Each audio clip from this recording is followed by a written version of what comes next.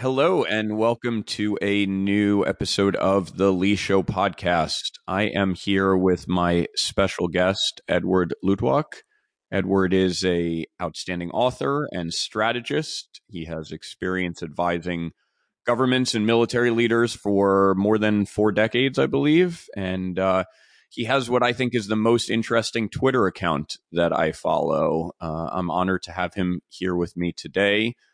Edward, I'd like to cover a few broad areas and then we can see where the conversation takes us. So let's start with China, if that's okay with you. Yeah. With regards to China, I want to cover a few areas. The first is Taiwan. What do you think is the likely 1 year, 5 year, and maybe 10 year outcomes with regards to Taiwan and the increasing military provocations around Taiwan? Well, those Chinese threats directed at Taiwan have had consequences. One of them is that the government of Japan, which recognized China's sovereignty over Taiwan, but also recognized that, as a matter of fact, Taiwan is an independent uh, democracy. Because of these threats, the Japanese government has moved out of its neutrality, and in the voice of the defense minister, Mr. Kishi, who happens to be the brother of former Prime Minister Abe Shinzo, made a very specific statement that Japan will not be indifferent to the security of Taiwan, that the security of Taiwan is important for the security of Japan, which means that the United States is not alone. These days, in 2022, the Japanese Navy is quite formidable. They certainly have the world's most effective non-nuclear submarines that are definitely immune to detection by the Chinese. And when a defense minister and a defense minister like him, Kishi, a man of great importance, made such a statement, it's a very important statement. There's a new prime minister now in Japan, but that prime minister has not changed the policy.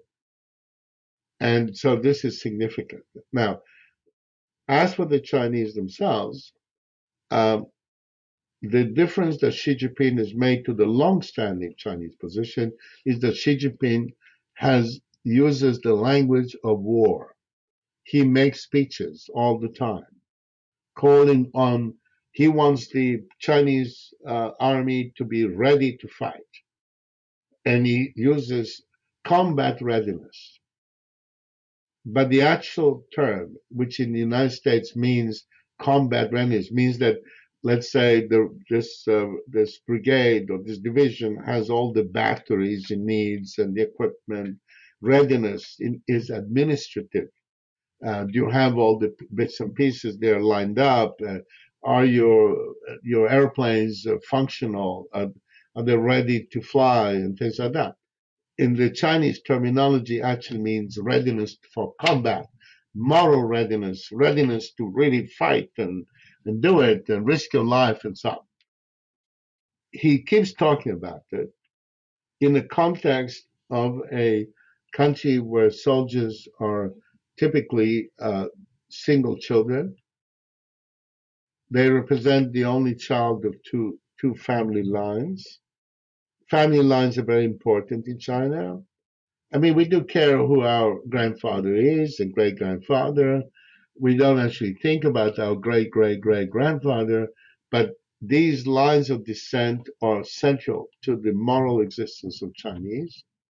And so when that single soldiers died, and four of them died in fighting in June 2020, it becomes a problem for Xi Jinping.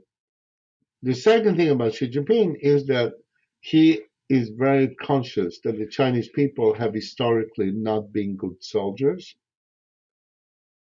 He knows that in 1945, when the Hiroshima and so on and Nagasaki caused the Japanese to accept an armistice, at that moment the Japanese army was still controlling Beijing, Nanjing, Shanghai, Guangdong, and Hong Kong, and so on, plus a lot of stuff in depth.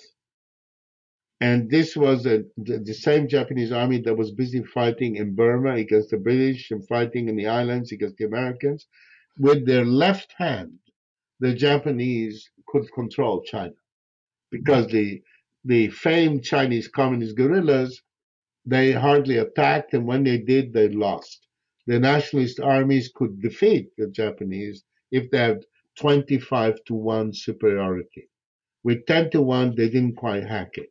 So the rest of the Chinese may all believe that China won the World War II because it's what they're taught in school and so on, that actually it was the Chinese. The Americans were, somehow involved, but it was the Chinese who defeated the Japanese. Yeah, it was the Chinese. They made many films about that, showing heroic Chinese attacking cowardly Japanese and so on. However, Xi Jinping may be the only Chinese who doesn't believe that. And he's obsessed with it. He's like Mussolini. Mussolini was obsessed that the Italians have to be good soldiers. And he engaged Italy. He entered the war in 1940 to prove that the Italians had become like Romans again under fascist leadership. They're all as children, they're all put in uniform, given wooden rifles to drill with, and so on. Well, Xi Jinping is the same thing. So I believe he wants to start a war. But you asked about Taiwan, and I don't think it's going to be Taiwan. Because in Taiwan, you have two problems. One, the Americans are kind of unpredictable. And the Americans do have aircraft carriers. Aircraft carriers carry nuclear weapons. Sinking an aircraft carrier is not something you do without huge consequence. They can sink one for sure. But the other bigger thing is this. The moment an American ship is sunk, no more bulk carriers arrive into Chinese ports. And China has now become a country that depends on bulk carriers coming in and bringing food, animal feed, fuel, raw materials of all kinds. Now, if there's a war, they don't need to import, let's say, the iron ore stuff, to make objects for export and so on. They can do without a lot of stuff. But if the bulk carriers don't arrive, the Chinese go into malnutrition quite quickly. And they are strangled. The economy is completely strangled and stopped, and they start running out of food. So if you think that they want a war, but that it's not Taiwan, are you thinking it's the Tibetan province and that it's with India, or is there a Well, I different think it is with conflict? India, and the recent episodes would be what happened last week, right? First, that uh, the the Chinese lieutenant colonel that is filmed on Chinese film clips as inciting fighting in June 2020, the fighting that eventually killed 30 Indian soldiers and so on. And he's actually filmed inciting it, saying, "Go, do it." There's an Indian officer trying to negotiate with him. He ignores him. That guy was chosen as an Olympic torchbearer. The Indian government had not joined the diplomatic boycott. The charge d'affaires in Beijing was going to participate, they had to withdraw because they chose him as an Olympic torchbearer to revive memories of this great, glorious victory won by this. And the Chinese television duly run the clips showing this great hero. And what the great hero is a man shouting, "I don't care, go, do it, smash them, push them. I won't accept it." All right? That's the guy's Olympic torchbearer. Provoking you know, more than 1 billion people because that's how the Indians took it. Interesting exercise by his part. Second thing, they just published a book about their what they call the the self-defense border war, which was the surprise attack of October 1962, not in Ladakh in the west, but Arunachal, which is northeast India, a whole state which China claims is Chinese, and it's South Tibet. Having appropriated Tibet, now this is called South Tibet. When an Indian from Arunachal goes to the Chinese embassy in Beijing to get a visa to go to the Canton Fair, they say, you don't need a visa, you're Chinese.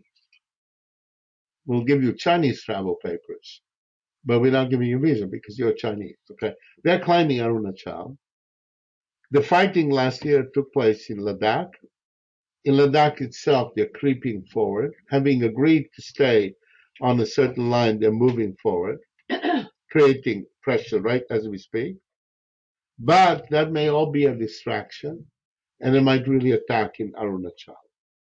And they just published a book in China about the glorious October 1962 victory.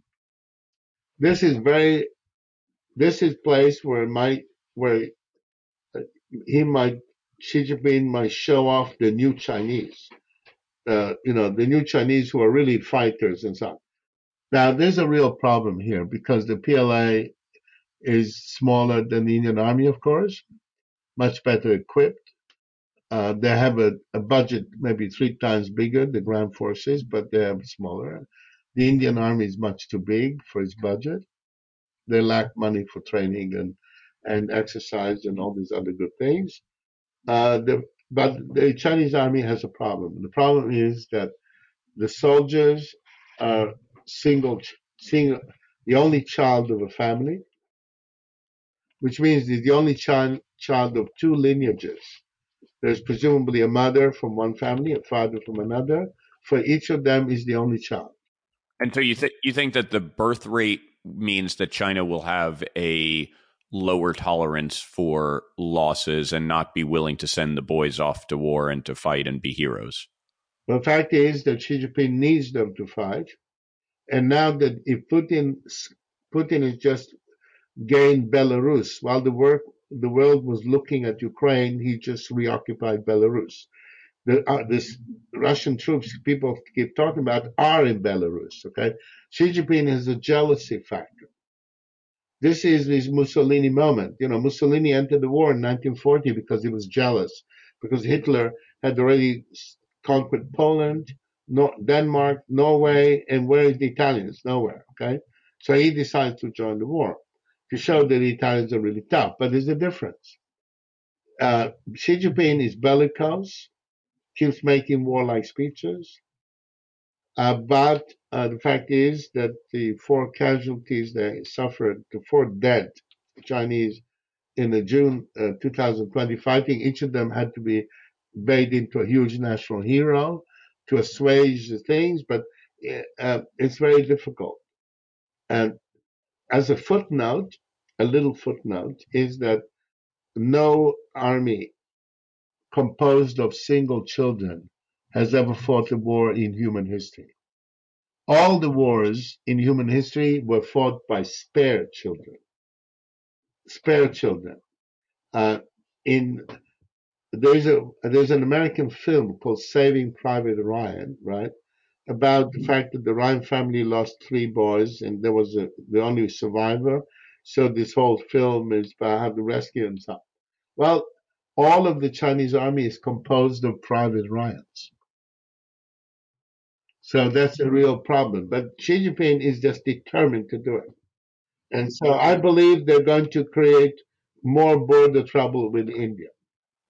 There's a theory that Xi Jinping is obsessed with the idea of war on 2 fronts, and that he's written about it. He has studied this topic, and that I wrote a piece about this last year, that essentially that the conflict in June 2020 was timed to coincide with an increasing number of flights through Taiwan's air defense identification zone, just to see what would happen if he both provoked a fight in India and Taiwan at the same time. How does America respond? That the whole thing was just a test provocation. Do you think there's anything to that?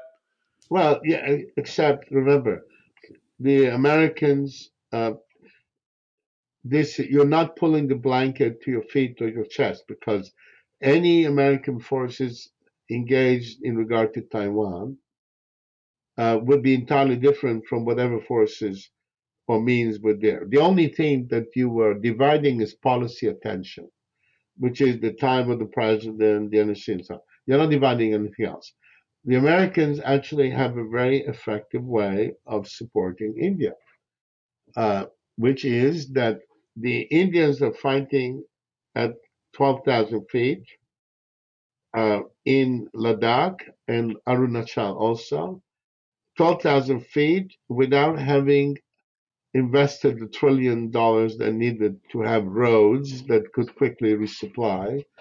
A mortar, a single mortar can fire a truckload of bombs in a couple of hours, but sending a truck from the plains in India up to things with hairpin bends all the way might take a week.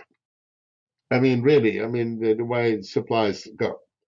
The United States has sold India C-17s, which are powerful uh, airlifters with four strong engines and so on. These C-17s can land the airstrips that the Indians have built at high altitude can easily accommodate them. The Indians themselves have purchased 11 of these C-17s so that they actually have all the accoutrements necessary in the plains below the air bases. They have all the fuel things fit, and they have all the requirements. So the United States have come very quickly and multiplied their logistic capacity by a factor of 10 just by sending a couple of squadrons of C-17s there, and they're ready to receive them. So the Indian Army's big problem, if there's fighting up there, is that they have to creep up the mountains. The Chinese don't, because the Chinese do have to get onto the Tibetan Plateau, which they do from Yunnan and Sichuan through roads or other means and so on. But they're on the plateau, so it's much easier for them to move to the different edges of the plateau on a horizontal plane, where the Indians have the climbing business. And this means, as I say, that ordinary resupply becomes hugely problematic. If you look at the map, for example, in Arunachal in northeast India, you look at the map, you on the flat map, and you put your ruler in, it's about 190, less than 200 miles from the river Brahmaputra, the total flat where they do have roads, rail, and so on, and the top of the mountains. It's less than 200 miles. It's 150 or something like that miles. But the truck that moves from the plains to the top does about 1,500 miles, because the hairpin bends. The roads go back and forward, and so on. So this is the great weakness of the Indian Army, and this is the weakness that they, by building a few airstrips up in the high mountains, they remedied with these C-17s, and they have just enough to be able to have a good logistic base to receive many more. The United States can send them readily. They're very long range. They can send them there, and they can solve the logistic problem of the Indian Army. So this is without sending combat aircraft, without shooting anybody. So it's an ideal thing from a strategic point of view and so on. And in Taiwan, on the other hand, it will be a question of deploying air power and so on. Unfortunately, submarines cannot be used because it is absurdly shallow. The water is absurdly shallow. And depths are like 20-meter depths. So you can't, because this is all in the Bay of Amoy and so on. Interesting. Yeah. So two areas I want to focus on from that. One is if there is in fact this conflict and there is some sort of blockade of China, can we war game that scenario a little bit, and how you think that would play out, how China would respond? I mean, what's the escalation or de-escalation path from there, Well, and what the does that look like? mechanics of it are relevant, because this is not a blockade where you send a gunboat outside the port of Shanghai. This is what is This is called far away. a distant blockade. Right. And the distant blockade itself has uh, has soft characteristics, not hard ones. For example, Australian, let's say Australian dockers refuse to load the Chinese bulk carrier. Mm-hmm. Would if there's fighting uh, between, let's say that the Chinese have sank the smallest. The U.S. Navy has no small ships, but a Coast Guard vessel. We have Coast Guard vessels up in the Gulf of Tonkin, whatever. They sink a Coast Guard vessel. Uh, the longshoremen don't load anything going to China. They don't unload Chinese containers either. And that's their decision, right? The U.S. government is not going to send the police to arrest them or something, or force them to load. So, in other words, a lot of the blockade is organic.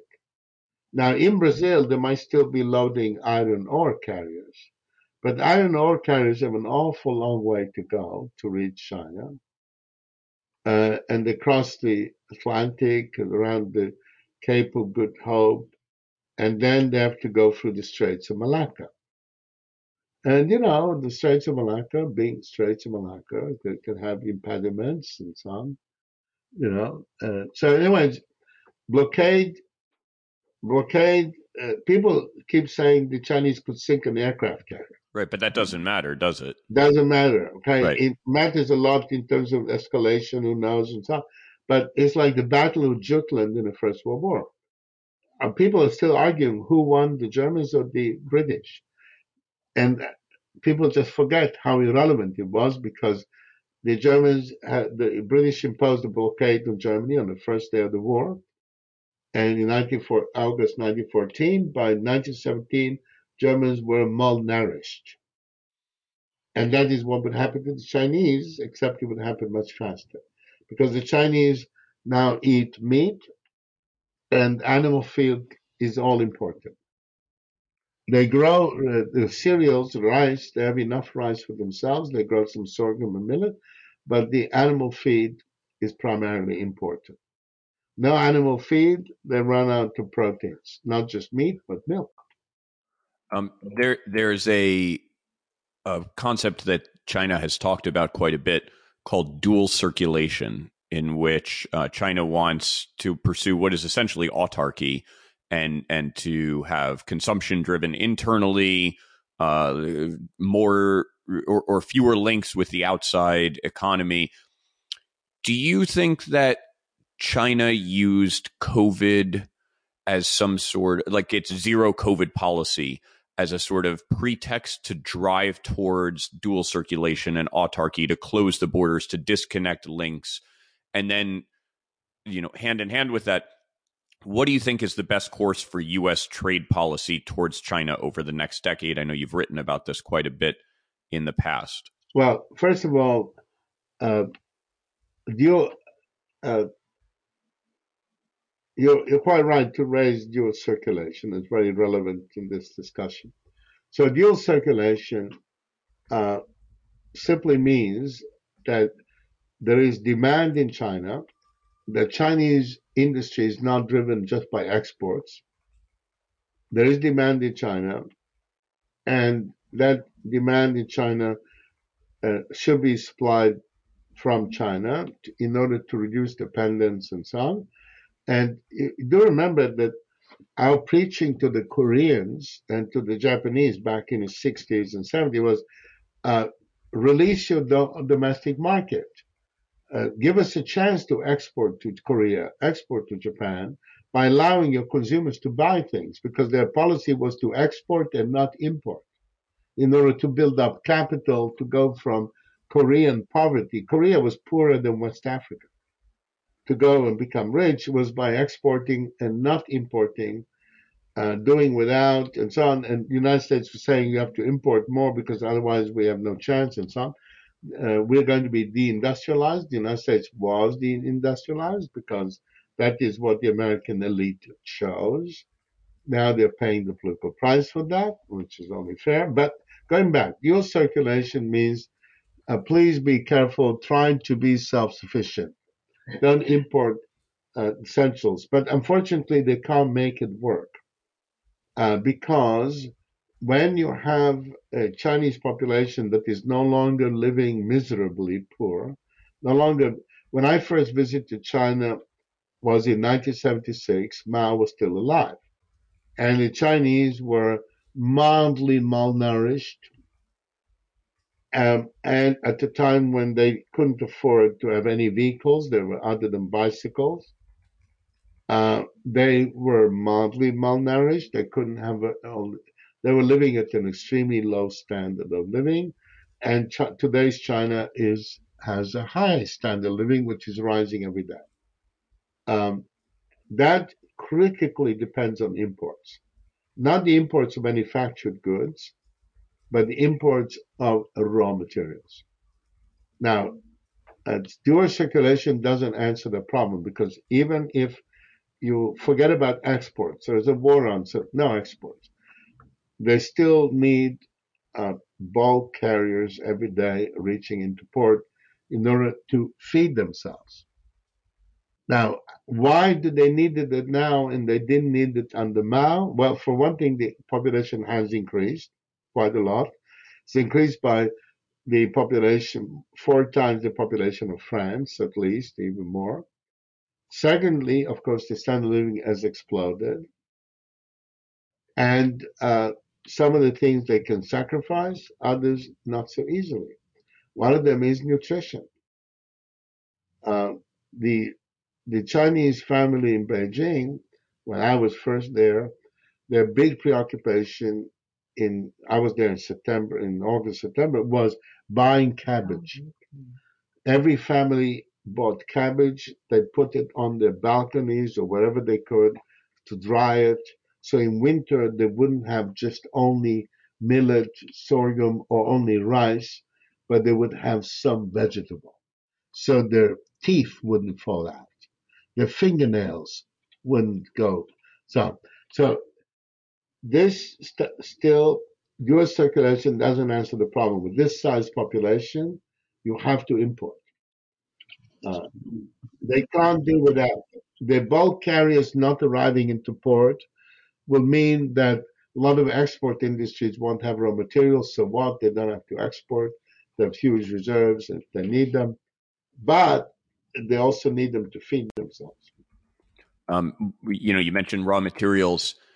Tomorrow I am interviewing a guy he's South Sudanese and he's written extensively about Chinese colonization in Africa. I've written a lot about this topic as well.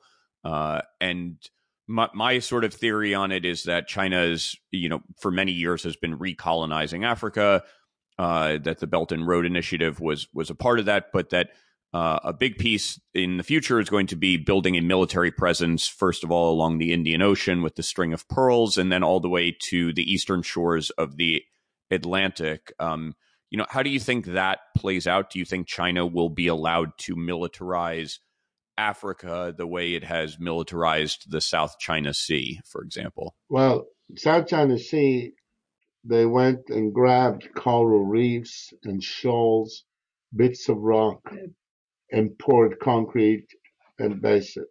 This is my big accusation against the Obama administration because Susan Rice, who was the national security advisor, persuaded herself that she could handle the Chinese. And therefore, she blocked all attempts to object to this, stop this, either by, having freedom of navigation patrols, interfere with them. She even blocked complaints on environmental grounds. U.S. was silent. The U.S. silence while these bases were built is what uh, had, caused the Allies great anxiety, prompted finally the 2009 Australian White Paper, which was the first voice that said, unless we combine together to contain China, China will dominate even New Zealand. Okay, the Australians were the first. The At that time, the Obama White House was focused on how great China is because China is responding to the U.S. demand in the financial crisis, the U.S. request to Chinese and Europeans, please spend money because we have a liquidity trap. Liquidity was disappearing, and suddenly nobody had. You need to spend money. That's what you have to do. Europeans said, "What? What crisis?" And it took forever to react, causing themselves to have a very lingering recovery. The Chinese responded beautifully. The White House loved the Chinese. I myself was in the spring of 2009 driving around Yunnan province with my wife and saw tens of thousands of people doing shovel work next to the road. Even though by that time they really had bulldozers, but it was a way of responding to the U.S. request. The Chinese Treasury was working in tandem with U.S. Treasury, hence no response to their building of bases, even on environmental grounds. That they pulled off in the South China Sea. In regard to Africa, the problem they have in Africa is that their relations with African states go through a certain cycle.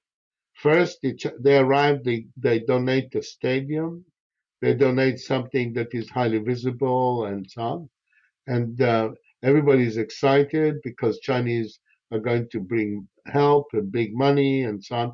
The Chinese pay attention to countries that used to be French colonies, but the French have long lost interest in them, or British colonies, or whatever it was, and everybody loves the Chinese. Then there's phase two, when the Chinese themselves are extremely exclusive. They do not let Africans wander in and out of any of their facilities.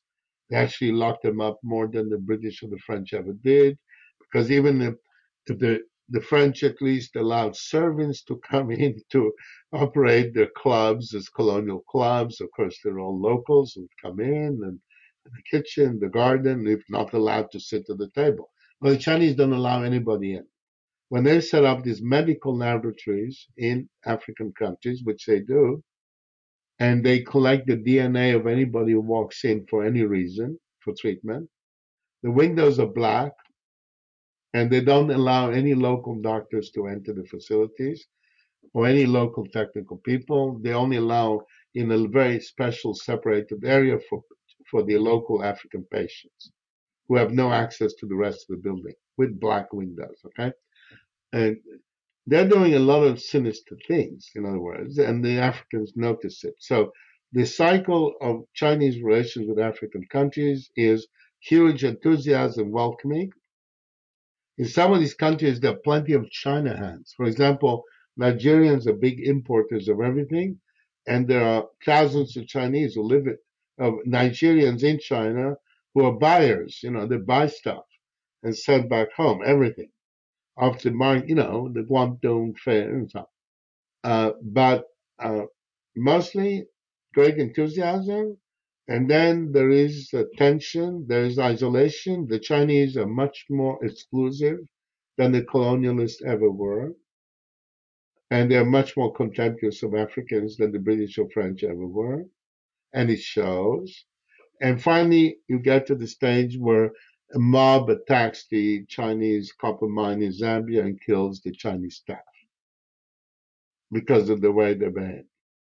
Same thing happened with Ethiopia. The Ethiopian Chinese investment, Chinese activity uh, were very important in the very rapid growth of Ethiopia, which is the only African country that's had in recent years until the civil war uh, provoked to my amazement, which I couldn't believe it would happen. Until the civil war, uh, the Ethiopia had the fastest growth rates, and 89%. Chinese were very big in it. But the Chinese also donated the new African Union building in Addis, a very big building with the big halls for the public meetings and many separate rooms so African leaders who are so separated and isolated could have their two, one-on-ones and the little meetings everywhere else. Well, there was an electrical fault at some point. The Ethiopians discovered that every one of those were bugged Every one of those rooms were bugged, and that they were rigged up with transmissions, and the transmissions, they were traced. They were going to Shanghai. That's They were wild. I going didn't know to that. That is really incredible. they were going to Shanghai, and they were traced eventually. The Ethiopians called in the Israelis. The Israelis traced them all the way back to the particular building in Shanghai that was identified as a Chinese electronic intelligence building quite a few years ago, because that's where cyber attacks were launched from. So, That's incredible. so the Ethiopians discovered that all of it was bugged. The bugs were sophisticated in a modern way, so they were actually put into the structure of the building. And in such situations, the economical thing to do is to destroy the whole thing. The Ethiopians will not do that, but there'll be painstakingly go around. So they bugged the whole building. That's wild. Yeah, that's wild. So in that case, it wasn't a slow buildup of frictions that ruined the relations with that formerly were so warm and hopeful. This was an explosive thing that happened. Explosive. So So I mean, do you think that countries will be choosing sides and aligning? Like, if we rewind to the Cold War, you were either on Team USA or Team Russia. And right. are we going to have another scenario where countries are choosing sides? Lithuania recently sort of said they're not going to support Chinese actions. No, no. All Lithuanians did, all they did was that they uh, wanted to have open a trade office in Taiwan. One guy Right, in a secretary, and therefore, of course, reciprocated. The Taiwanese would send one guy in a secretary. The Chinese decided to attack Lithuania right, in order to scare. This is called, kill the chicken to scare the tiger, or whatever the phrase is, Chinese phrase. They decided to make an example of Lithuania, and they started contacting all the German companies that have plans to provide parts and components in Lithuania, and said, if your German equipment arrives in China and contains a Lithuanian component, we won't let you bring it. We won't let it through the customs, right? So the Germans, being Germans, promptly started cutting out the Lithuanian suppliers. There was a secondary boycott against Lithuania. Okay, that prompted Slovenia to want to open a Taiwan trade office in solidarity. Okay, so um, this is the the the kind of aggressive style that is favored by Xi Jinping means that China's been accumulating enemies. Okay, the American approach, of course, is a different one. When when a country decides to bring the Chinese in to build a port or a stadium or whatever, some American experts can go toot toot, oh, you shouldn't do it, warn them off. But the U.S. government doesn't start calling on U.S. companies not to buy chisel slits or whatever it is, or glue or whatever. right. Why? So the Chinese are doing it, the Americans are not. The West is not. The West, as such as it is. I mean, in regard to Ukraine, the West clearly doesn't exist, because the Italians apparently have forgotten that Ukraine exists. The Germans have refused to help Ukraine and wouldn't even allow the British to fly an airplane carrying anti-tank missiles of their thing. So uh, there's going to be no response to the Chinese. I mean, in those tit for tat terms, the Cold War was both sides. Each side was very tough about that. Now the Chinese are very aggressive, but the Western response is a very soft one. And the soft one in this case is better than the strong one, because you don't go around making enemies for no reason. But So, in regard so to, will countries be picking sides? Is there sorry, just excuse me? will the countries be picking sides? Is everybody going to be throwing No, their no, hat in no, with one they're or the not other? going to take sides. I don't think so. I don't think that there's a lot of that going on. During the Cold War, there was a lot, that was, the Americans wanted all upstanding people, people around the world to behave like good and solid Christians against godless communism and so on. even if they weren't Christian, even if they were thoughtless. And there was a symmetrical lining up because there was a serious Marxist Leninist ideology that said that this is all for the rich classes. And the Soviet Union was a humanist project gone wrong. It wasn't a Russian project. The China project is a Chinese project. Okay, they want people to become Chinese, except that they don't. They're trying to, as you know, Xi Jinping has revoked the nationalities policy. He doesn't want nationalities in China. They must all be Chinese. They shouldn't teach their children their own language, be it Tibetan, Mongol, or whatever it is, or of course Uyghur. But the Cold War was ideological. The Soviet Union was a humanist philosophy gone wrong. And the West had the humanist philosophy. It was a clash between two humanist philosophies. And the Soviet side was saying, you have all these wonderful things, but you have a boss class. A boss class. Yeah, capitalism is bosses. And we, on the other hand, are maybe doing everything wrong, but we want the people to have things and not the bosses to have everything. So there was a clash of two Western humanisms. There are basically two Christian heresies, or more accurately, two Jewish heresies. Two Jewish heresies fighting it out. That's With right. China is different. This is all about China.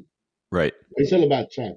It's about our civilization is the oldest, not true. It's the greatest, not true, and so on. And the problem Xi Jinping has is that he knows enough Chinese history to know that the one thing the civilization could never do was to defend itself. That's why China is ruled by all these conquest dynasties. Conquest dynasties. The last one until 1913, the So Manchu, that's Yurchen. probably They were not Chinese. Chinese were not ruled by Chinese. They were ruled by foreigners who that's conquered them easily and ruled them for a long time. right. So that's probably a good way to transition to my next question, which is, do you think that the U.S. should be aligning more closely with Russia, a sort of reverse Kissinger, if you will, in order to gain an ally against China and to sort of cleave apart China and Russia? Well, that would be a of course, a very logical scheme, but it it collides against two things. First, Putin needs to have adversarial relationships with the United States. Putin's authoritarian rule within China, within Russia is based on the fact that the Americans are infinitely malevolent, and that Putin needs to defend the Russians from the infinite malevolence of the United States. You possibly are not aware of the fact that the United States operates a chain of 21 biological research stations around Russia for the purposes of Russian, trying to identify and develop a virus that will selectively attack people with Russian genes. Wow, really? Yes, there are these biological warfare laboratories. They're all around this. They've been described in great detail in, things like the Russian internet magazines. There is the Ruski Vesna, uh, which have long, detailed, highly scientific looking articles about these biological research stations with the Americans to destroy the Russian nation because they're conspiring to reduce the genes. They want to change the bodily fluids of the Russian people um, because of this particular hatred they have on account of the fact that the Russian people are the most noble people in the world and they've been the victim of these conspiracies, like the Second World War, where the British were enjoying themselves running around the desert playing at war with a few thousand soldiers, and the Americans were uh, just doing hardly any fighting, and all the fighting had to be done by the Russians. The Russians are the ones who defeated the Germans, who lost 20 million people, actually even more. The Russian army had to bleed because the Allies were diddling their thumbs, and they fought in 41, 42, 43, and only in late 44 they landed their little bit of forces in Normandy, and Sun hardly moved, and all through it was, it's long grievances there, and Putin needs American hostility. Putin cannot be friends in the United States and still have power in Moscow, because everybody knows that his villa on the Black Sea is $1.5 billion It villa. looks All like his a nice land. house. What? It looks like a nice house. Yeah, except it's sort of huge. He got lost in it, and then all his friends have to have multiple billions, and it's a whole kleptocracy. You know about the famous guys, the Rothberg brothers with the $3 billion each because they used to do judo with him. But what you don't know is that people like this all over Russia. There's a kleptocracy. It's a kleptocracy. Uh, and Russians say, well, we know it's they're kleptocrats, they know they're all billionaires, but we need them to protect us from the Americans, who are infinitely malevolent. So that's why the option doesn't exist.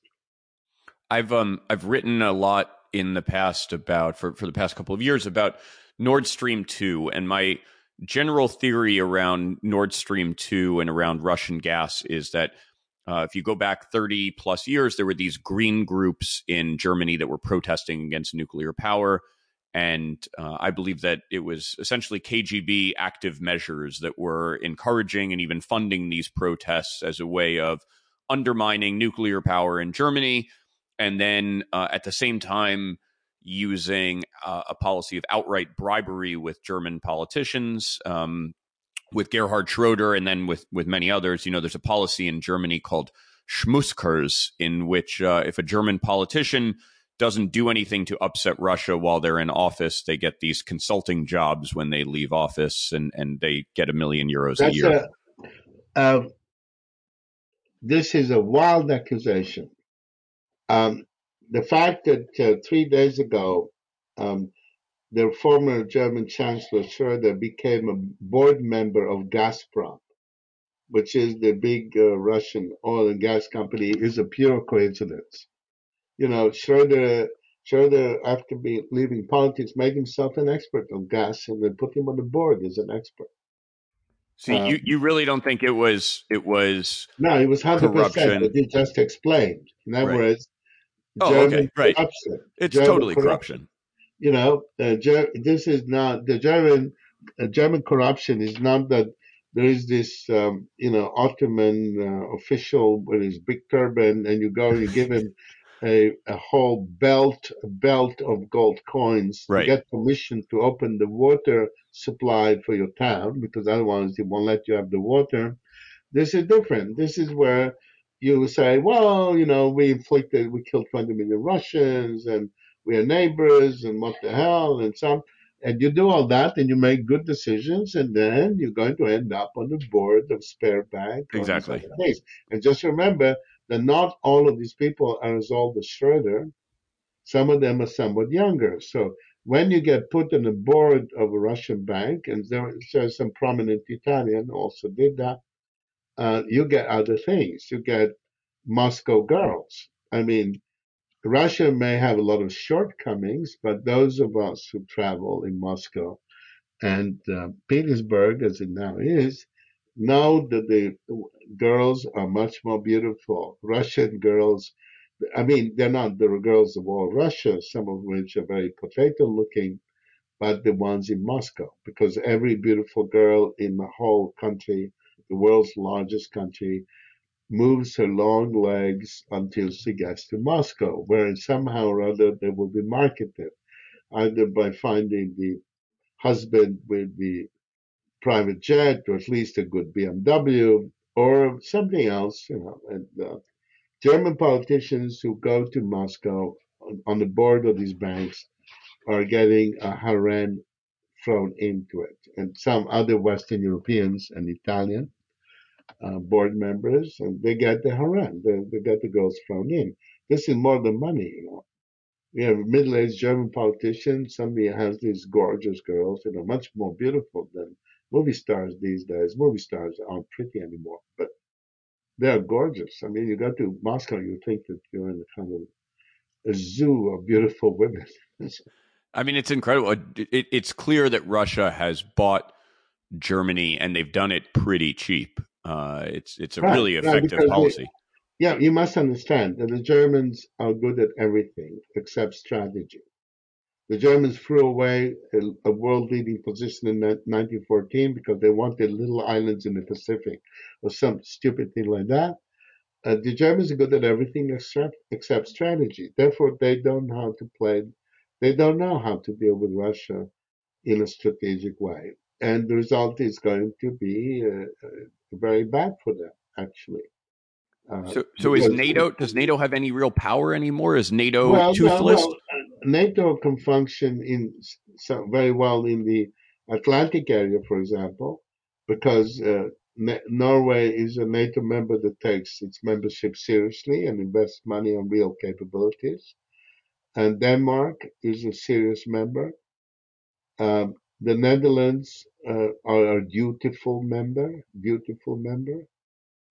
Portugal provides excellent bases, and Britain still retains considerable naval and air capabilities. So NATO is pretty strong in the Atlantic. Now, in Central Europe, on the other hand, with Italy silent and absent, pretending it's not there, Italy is the eighth largest economy in the world still.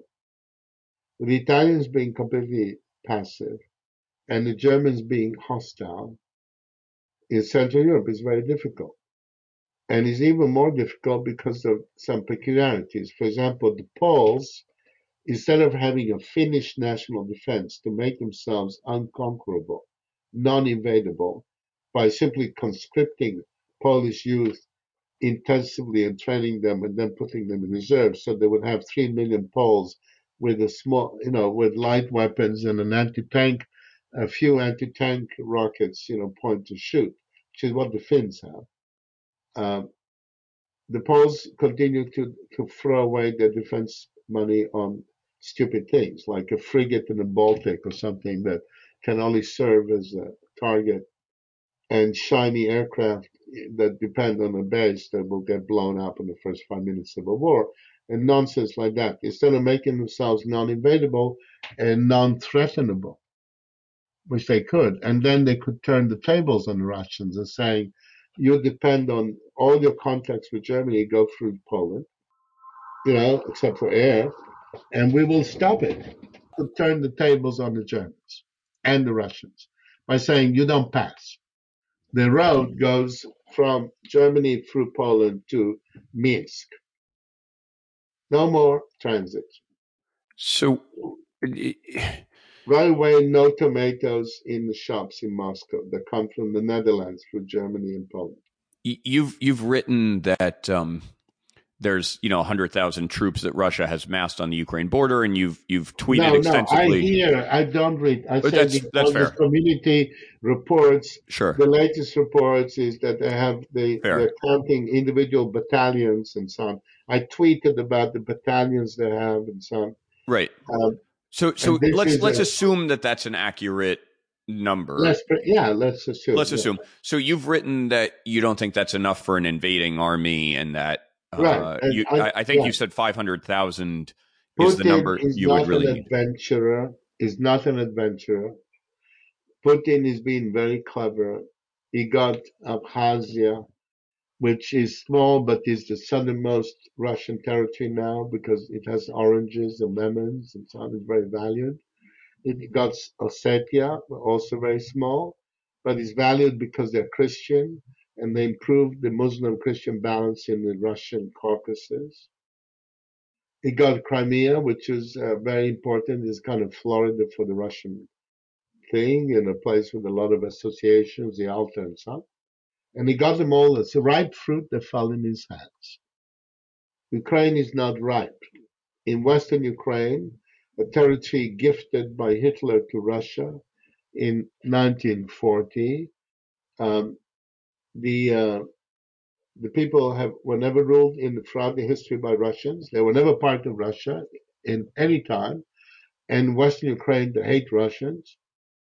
Uh, Kiev is a city of 2.5 million inhabitants, just about.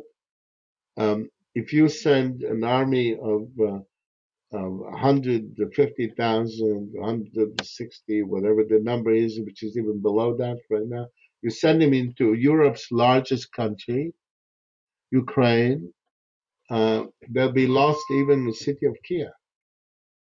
Uh, this is just not a lot of troops. And that will invite resistance. People will start showing up, shooting at them, and pointing bazooka rockets at them, and the equivalent thereof. Particularly if for example, the countries, the NATO countries that whose ground forces have been greatly reduced in the last 20 years, go into the depots and supply some of this stuff to the Ukrainians. Point and shoot anti-tank rockets. When there is such a small number of total troops spread out in a huge country, they are very vulnerable. And I don't believe Putin is an adventurer. I think he's trying to intimidate the Ukrainian government. And you said you read my tweets. I greatly deplore the intelligence community, which is a horrible problem Americans have. We have good soldiers, we have good diplomats, and our intelligence is terrible. Our field intelligence is so useless that when people like Biden were claiming that the Afghan army was a fraud, because the CIA knew nothing. Okay, in Kabul, they might have 700 people in Kabul, all within the building, none of whom Right. speak They're not Tajik out on the streets. or Right. Aimaq or Uzbek or Pashtun or anything. Don't go in the streets. They don't hear people making fun of the Afghan army. How you pay a little extra, you enter as an officer, you get paid much more. You pay more bribes to the Karzai family or whatever, and they don't report back to Washington. So in this context, the same intelligence community 2 weeks ago scared everybody, precipitated a shameful and damaging evacuation of the U.S. Embassy in Kiev, took away the families and stuff. All of it based on a false invasion warning. At that time, the troop count was, they had barely, in terms of field forces, maybe 80,000. So they had launched a premature hysterical warning that caused disastrous consequences because this evacuation demoralized the Ukrainians at the very time when the Putin was trying to demoralize them. They were really playing into their hands. So now they come out with new numbers, but their performance has been terrible. The philosophy of American intelligence, their doctrine is don't learn foreign languages, it's hard. Don't serve out of embassies, it's uncomfortable. In some places, maybe even dangerous. And then write alarmist warnings so nobody can say that you didn't warn. So, I think that one of the best accomplishments of Biden's presidency is that he actually got us out of Afghanistan. It was a conflict Absolutely correct. with it had no clear mission, and No, it was just operating, serving to feed the corruption that's of right. Karzai and That's company. right. And I think that the military industrial complex was devastated. I think they tried to shame Biden to stay in Afghanistan. They portrayed the withdrawal as going very badly, so that we could stay there, so they could keep selling stuff. So No, I don't think it's something so. I regret to say I don't agree with this. I think this was not cold-blooded, cleverly calculated way of keeping in Afghanistan. Afghanistan is not a place where they sold a lot of stuff. Um, they It was a complete lack of field intelligence. Mhm. Being in Afghanistan without knowing anything about it, and not even overhearing people in the bazaar making fun of the Afghan army as an outdoor relief and racket and fraud. Okay, they didn't report that.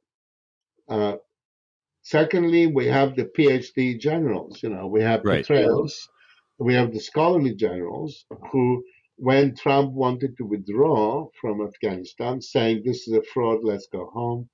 But they said no. With a little more training, the Afghan army, we were spending $3 billion just on the American trainers of this Afghan army. Okay, $3 billion, and Petraeus uh, kept, he's was very good with the media. They Right. thought he was a great man, a great genius, or whatever it is. And so when Trump wanted to withdraw, Petraeus weighs in, and Mattis, of course, Right. is the great hero. And so Mattis undoubtedly it was a Marine officer who was extremely, very capable, more than capable at the operational level. The famous drive up to Baghdad really was a significant military achievement. However weak the Iraqi army was, the fact is that just as a kind of display of great energy and so on to push and bear with amphibian tractors go all the way to Tikrit. Amphibian tractors meant to be used on beaches and all great stuff. However, clearly strategy was above his pay grade in every respect, including Afghanistan, in believing the fraud and all that stuff. Petraeus kept going to Afghanistan. And in fact, he went to Bagram Air Base and shut down. There was a little group of this kind of retired special ops guys in the base who were providing beer, the only beer in Afghanistan. And Patel said, "Oh my God, that's against Holy Islam and Holy Quran." He was a big Holy Quran guy and very good at PR. Uh, they're all fools and uninformed and didn't know where they were. I They mean, didn't I know actually where they think were. it's more than that. I think that a lot of the military leadership, I think the generals, they like us being at war because they have more clout. Because when we're I wish it was. I wish it was that. It's not. It's nothing so calculated. It is just, um, as I say, it's a failure it's of incompetence, intelligence. really, right? Failure of intelligence. When we have a tank gun fitter in the U.S. Army, he knows how to fit that gun. Okay. We have diplomats, and I don't mean the great famous ambassador so and so who did this or that. I mean that at 8, if you call at 4 in the morning the U.S. embassy in Tegucigalpa, Honduras, and you get the duty officer, wherever he is, the duty officer will be aware, will be there, will answer the phone, will respond, will want to do. We have good military and good diplomats, and we have terrible field intelligence. I don't mean people who operate satellites and things like that, but we are for situational awareness. I don't mean to go into the other guy's defense ministry and steal his war plan. Situational awareness. You have to be on the ground.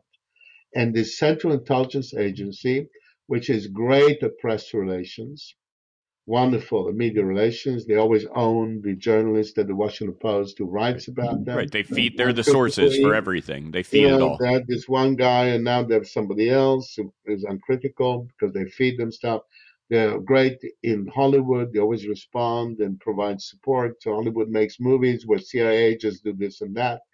I was particularly annoyed, very annoyed about a movie they made about Charlie Wilson's War or something like that, about U.S. help in Afghanistan.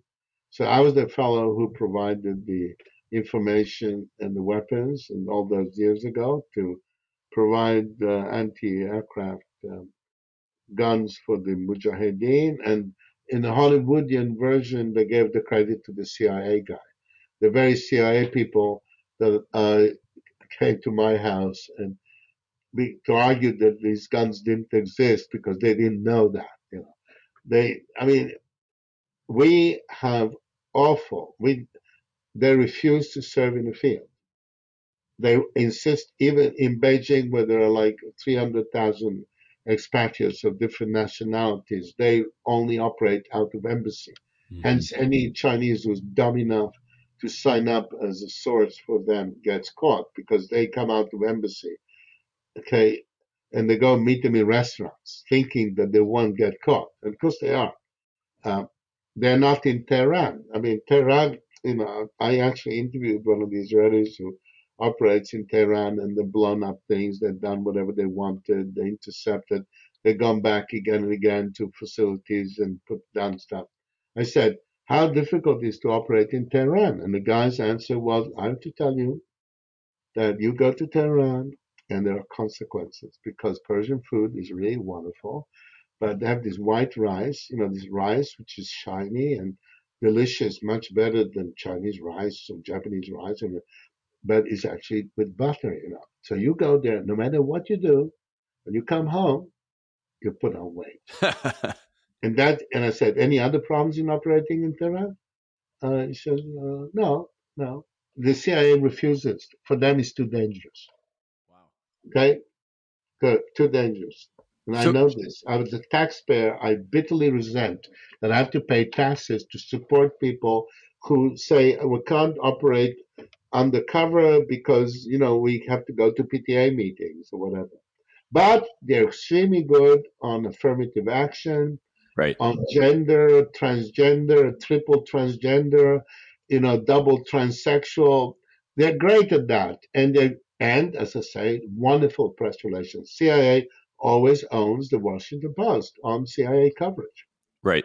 There So was another guy, and now there's another guy, and so they're having an intelligence organization which is good in its home country in Washington and terrible overseas is a heavy weight and has caused us huge problems. When President Biden in 2009 was vice president and continued throughout his vice presidency to say that the Afghan army was a fraud and that we should not do it. He was right, but when he ordered the evacuation to finish this fraud, he didn't realize that he was right, more right than he thought he was right, because it was a total fraud. They didn't even put up a show of resistance. They handed over the weapons. To whom? To these madrasa products who had had maybe a couple of weeks of shake and bake training with all rifles, and they surrendered. So the CIA did not report that. When Vice President Biden tried to stop the Obama administration going down this rat hole, he got no support from that's the right. He was the agency only against one. the That's right. slick generals with all the medals, with the crest of medals and so on. Yeah, he was the only one. The United States has not won a war with the exception of 1991 Gulf War, the Desert Desert Storm, Storm. Right. one and only. But mysteriously, they're covered in medals. I so as we talk about the military, the Air Force is working on the B-21 bomber. We have the F-35s, which are brand new, but yet at the same time, unmanned aircraft are incredibly sophisticated. I have a theory that we're only building more manned aircraft because the admirals running the show are mostly former pilots. That was a prestigious job. They want to create jobs. Do you think we should be creating manned aircraft, or is Yeah, but this a boondoggle? it's not, you're right, you're completely right, but they're not cynical. They are talking themselves into it.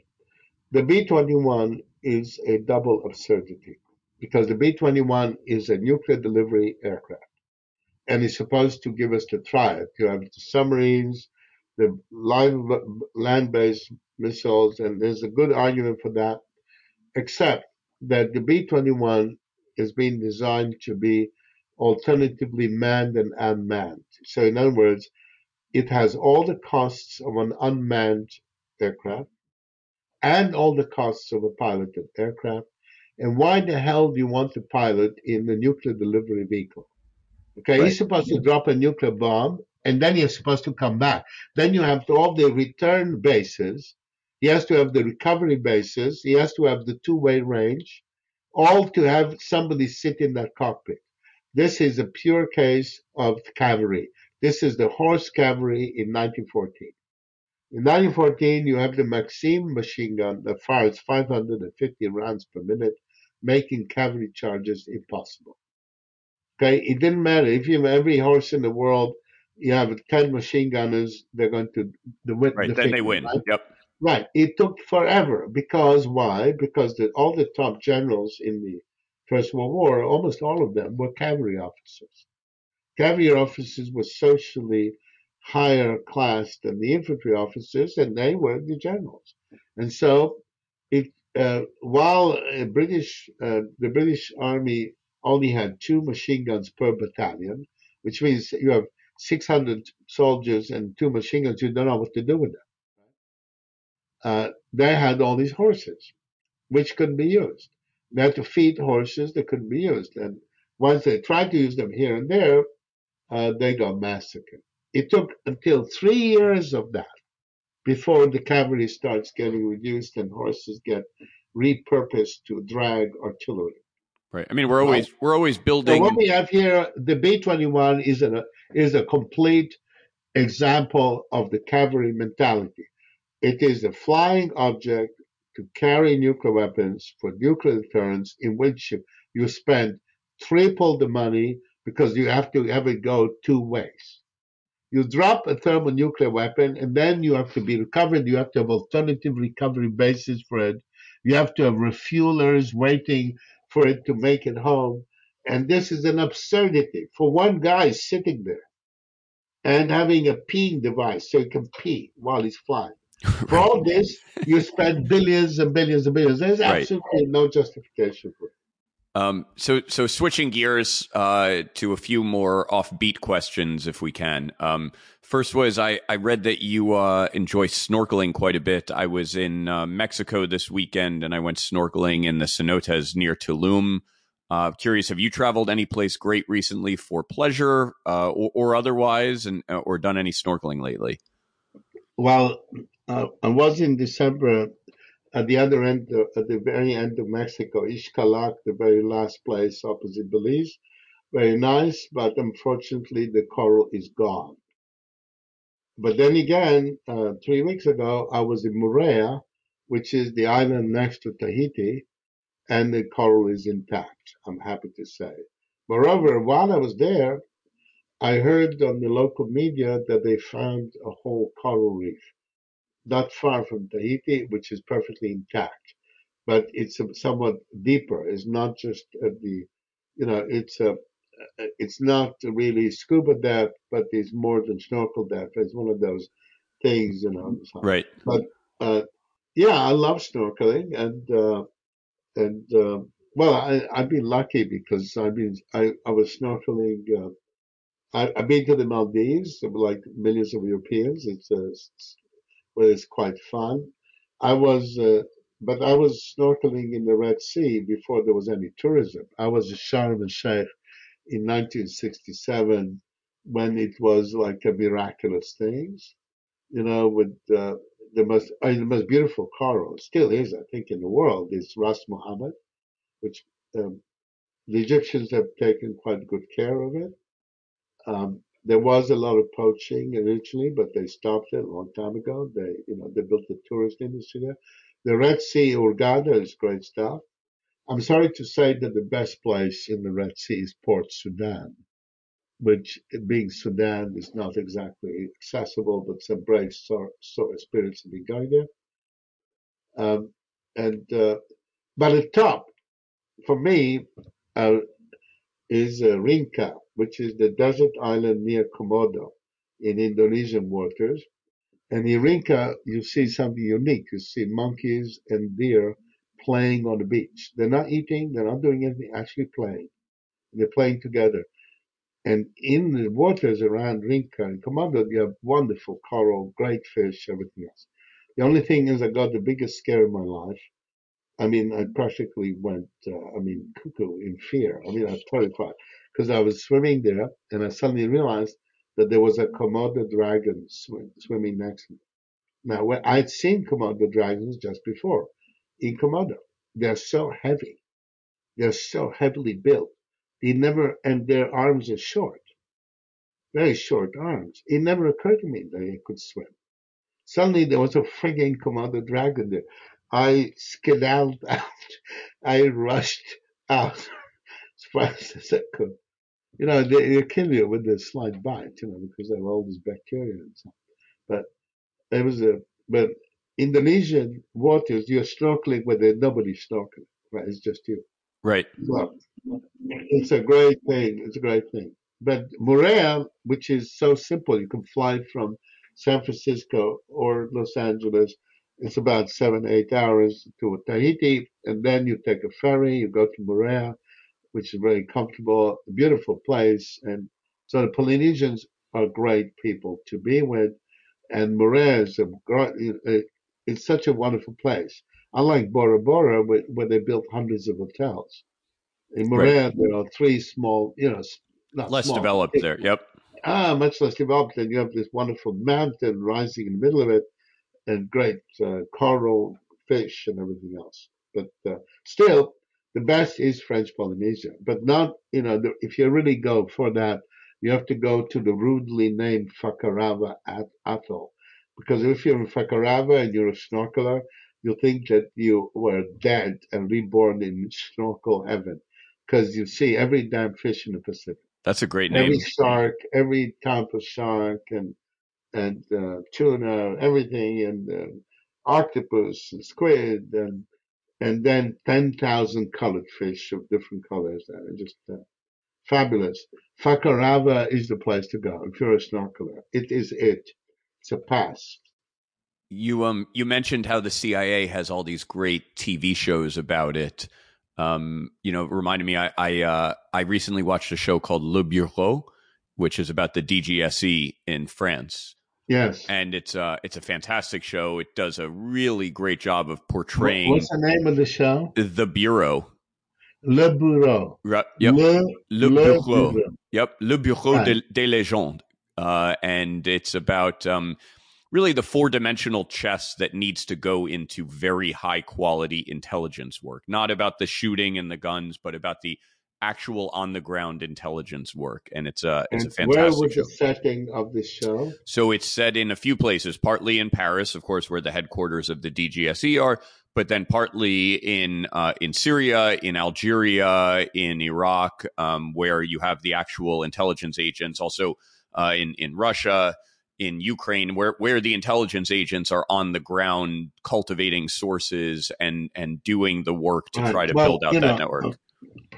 I've run into these characters around the world, and they, you know, the shows are better than the performance. Right. Okay. Okay. In the case of the Americans, it's extreme. Okay. In Hollywood, CIA agent is somebody who speaks the language, moves around, is very clever and very bright. Uh, it's a complete fabrication. Complete fabrication. Zero. Um, the um, the French The French do not have a good history with operations, as you know. They failed in operations. The- uh, but they have one big strength, and that is that they are closely connected to the French Foreign Ministry, which is a very serious ministry. The British advantage with the Secret Intelligence Service, SIS, the one popularly called MI6, is that it's under the Foreign Office.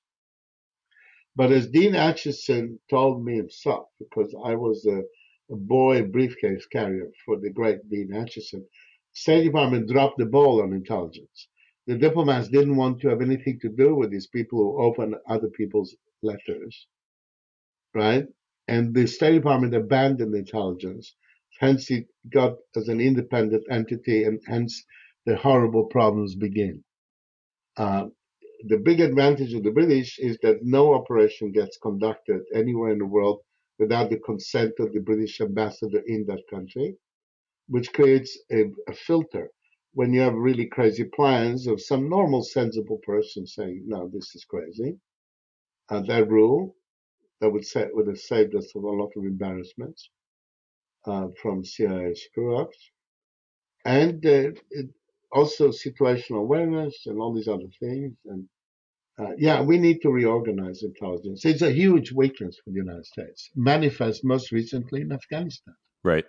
where the Um, U.S. withdraws, not realizing that the Afghan army is 100% fraud, as Biden said. And it's a tragic irony that Biden gets blamed for the debacle, which he had tried to prevent.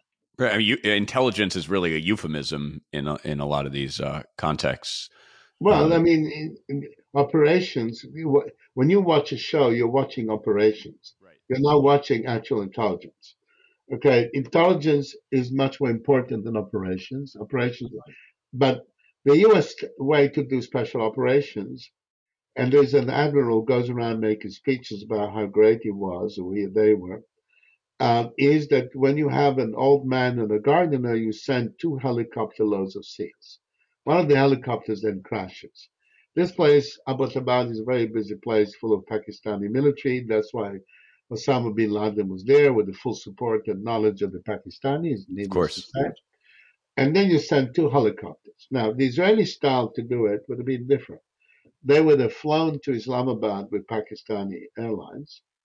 They would have taken a taxi and argued with him about the fare. And then they would arrive at the iron gate of the compound in Abbottabad. And by the way, the only good road in Pakistan is between Islamabad and Abbottabad. So when Osama bin Laden went to Islamabad and so on, he didn't have to be uncomfortable. It was a very good paved road. It's the only good one. So they would take this taxi ride, get to the iron gate, knock on the gate. The guy opens the door. They would shoot him with a pistol. Then they would go in, and then they would shoot Osama bin Laden. We had this rusty Kalashnikov. Then they would take a tissue sample. Then they'd come back, have another argument with the taxi driver, go back to Islamabad, and take a flight out. Okay, two guys, two guys, one taxi, and some. The U.S. style is helicopters. And one of them crashes, fuck Right. up. So operations, the CIA doesn't do. They give them over to the special ops world. I worked in the special ops world. I was the only civilian on the Joint Special Operations Agency, the predecessor of the Joint Special Command. I was hired by famous Irish Flint, so-called Admiral guy there. And they started very well as small and capable. Then it got bigger and bigger and bigger and bigger and bigger. Now they have this buffoon McRaven who goes around exemplifying the great hero who was part of this turning of a small, dedicated Delta Force were very small and dedicated. They had a bad commander, a drunkard, but then they got really good. Uh, the the UDTs were great, the SEALs were great, and the idea would be to the Green Berets are very good. They were not that kind of special operations, but they were really good and impressive. And but now it's become a bloated special operations command, which is like a fifth service. They procure their own toothbrushes and they do all the stuff that services do. And it's really bad. We need to slim them down, bring them down, and restore true quality without all this noise and bombast. Don't send two helicopter loads of SEALs to attack an old man and his gardener, okay? Overdoing it is bad. These things should be done on a low scale. Right. So, all right. Last question. Could you share a bit about your work style, your writing style, your reading list? So for example, I read everything from Tyler Cowen, the New York Review of Books, The Economist, and Mike Solana, and a lot of other much more obscure things. What is your daily or weekly reading list? What is your working Well, I, style? I consider all these things you mentioned as a waste of time. Okay. I read the Times Literature Supplement and I read the London Review of Books, which is extremely left wing in intent. Yep. But left wing or not left wing, an article in the London Review of Books is written about, let's say, Iraq, is written by somebody who is in Iraq, who knows Iraq very well, who knows quite a lot of Arabic, and who writes reality. Okay, their reporting is much better than intelligence reporting Yep. for a country. The Times Literature Supplement, on the other hand, when there's a book that comes out, a serious book, they get the expert in the field to review it seriously, not for Joe blogs, but for experts. What the New York Review of Books does is a very highly deceptive method. What they do is they write like as if they were the Times with a supplement for a reader who knows the stuff he's supposed to know, and if he doesn't, we'll look it up. But then, to accommodate the reader who isn't really that accomplished, what they do is, like, they write in knowing style, but then they insert all the data. You know, they say, oh, Prague and so on, the capital of, they've developed a house style. The Economist, on the other hand, is a worthless magazine from my point of view because they hire all these young Oxbridge people, pay them very little, and teach them the knowing style, Right. and glib knowing, so. But somebody actually did the study of their predictions.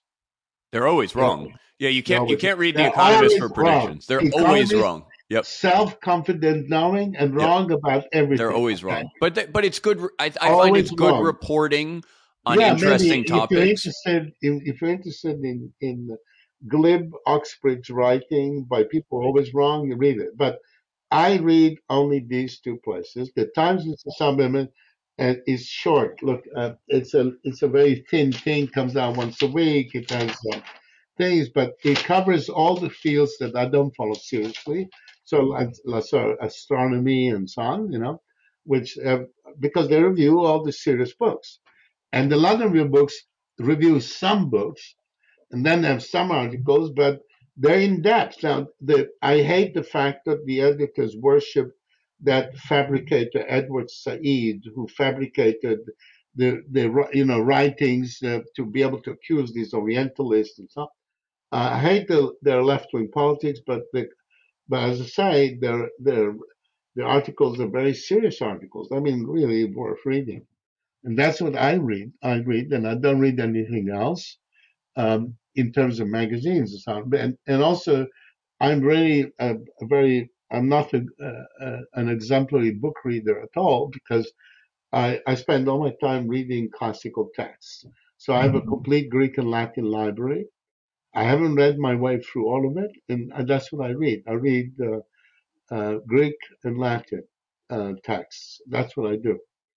I Excellent. have a room full of my library consists of that, and a lot of things. Occasionally, there are great books that come my way, even though I'm so careless about looking and so on. There's a superior book I'm reading now about the Russian-Chinese frontier, life along the Russian-Chinese frontier, with all the interactions between Russians and Chinese and so on and so forth. That is the frontier, as you know, formed in the east part, most of it, by the two transfers of territory, the Treaty of Aigun and the Convention of Beijing. And the reasons the Russians cannot live in a world in which China is number one is because they would lose their maritime provinces, which the Chinese claim. And uh, the Russian Navy University in Vladivostok, the Nisselkoy University, has a very wonderful researcher there has published a book about Chinese frontiers, explaining that the Chinese claims against Russia are dormant and that they are waiting for the moment. Anyway, very nice talking to you. Yeah, And thank you for your time. I really appreciate it. good, For our good. listeners, they can find you on social media. I highly recommend your books, and thanks again for joining today. Well, as I said, my Twitter account, I've been using it to express my views, sort of since I started it 2 years ago. So I will uh, definitely include a link to your Twitter account yeah, I in the mean, notes from I the don't get show. any commercial benefit from it, but Sure. it's a way for me to express my strategic views. I don't write about anything else. I don't write about my toenails, but Right. just strategic issues. Bye bye. Thank you Bye very bye. much. Bye bye. Bye bye. Bye bye.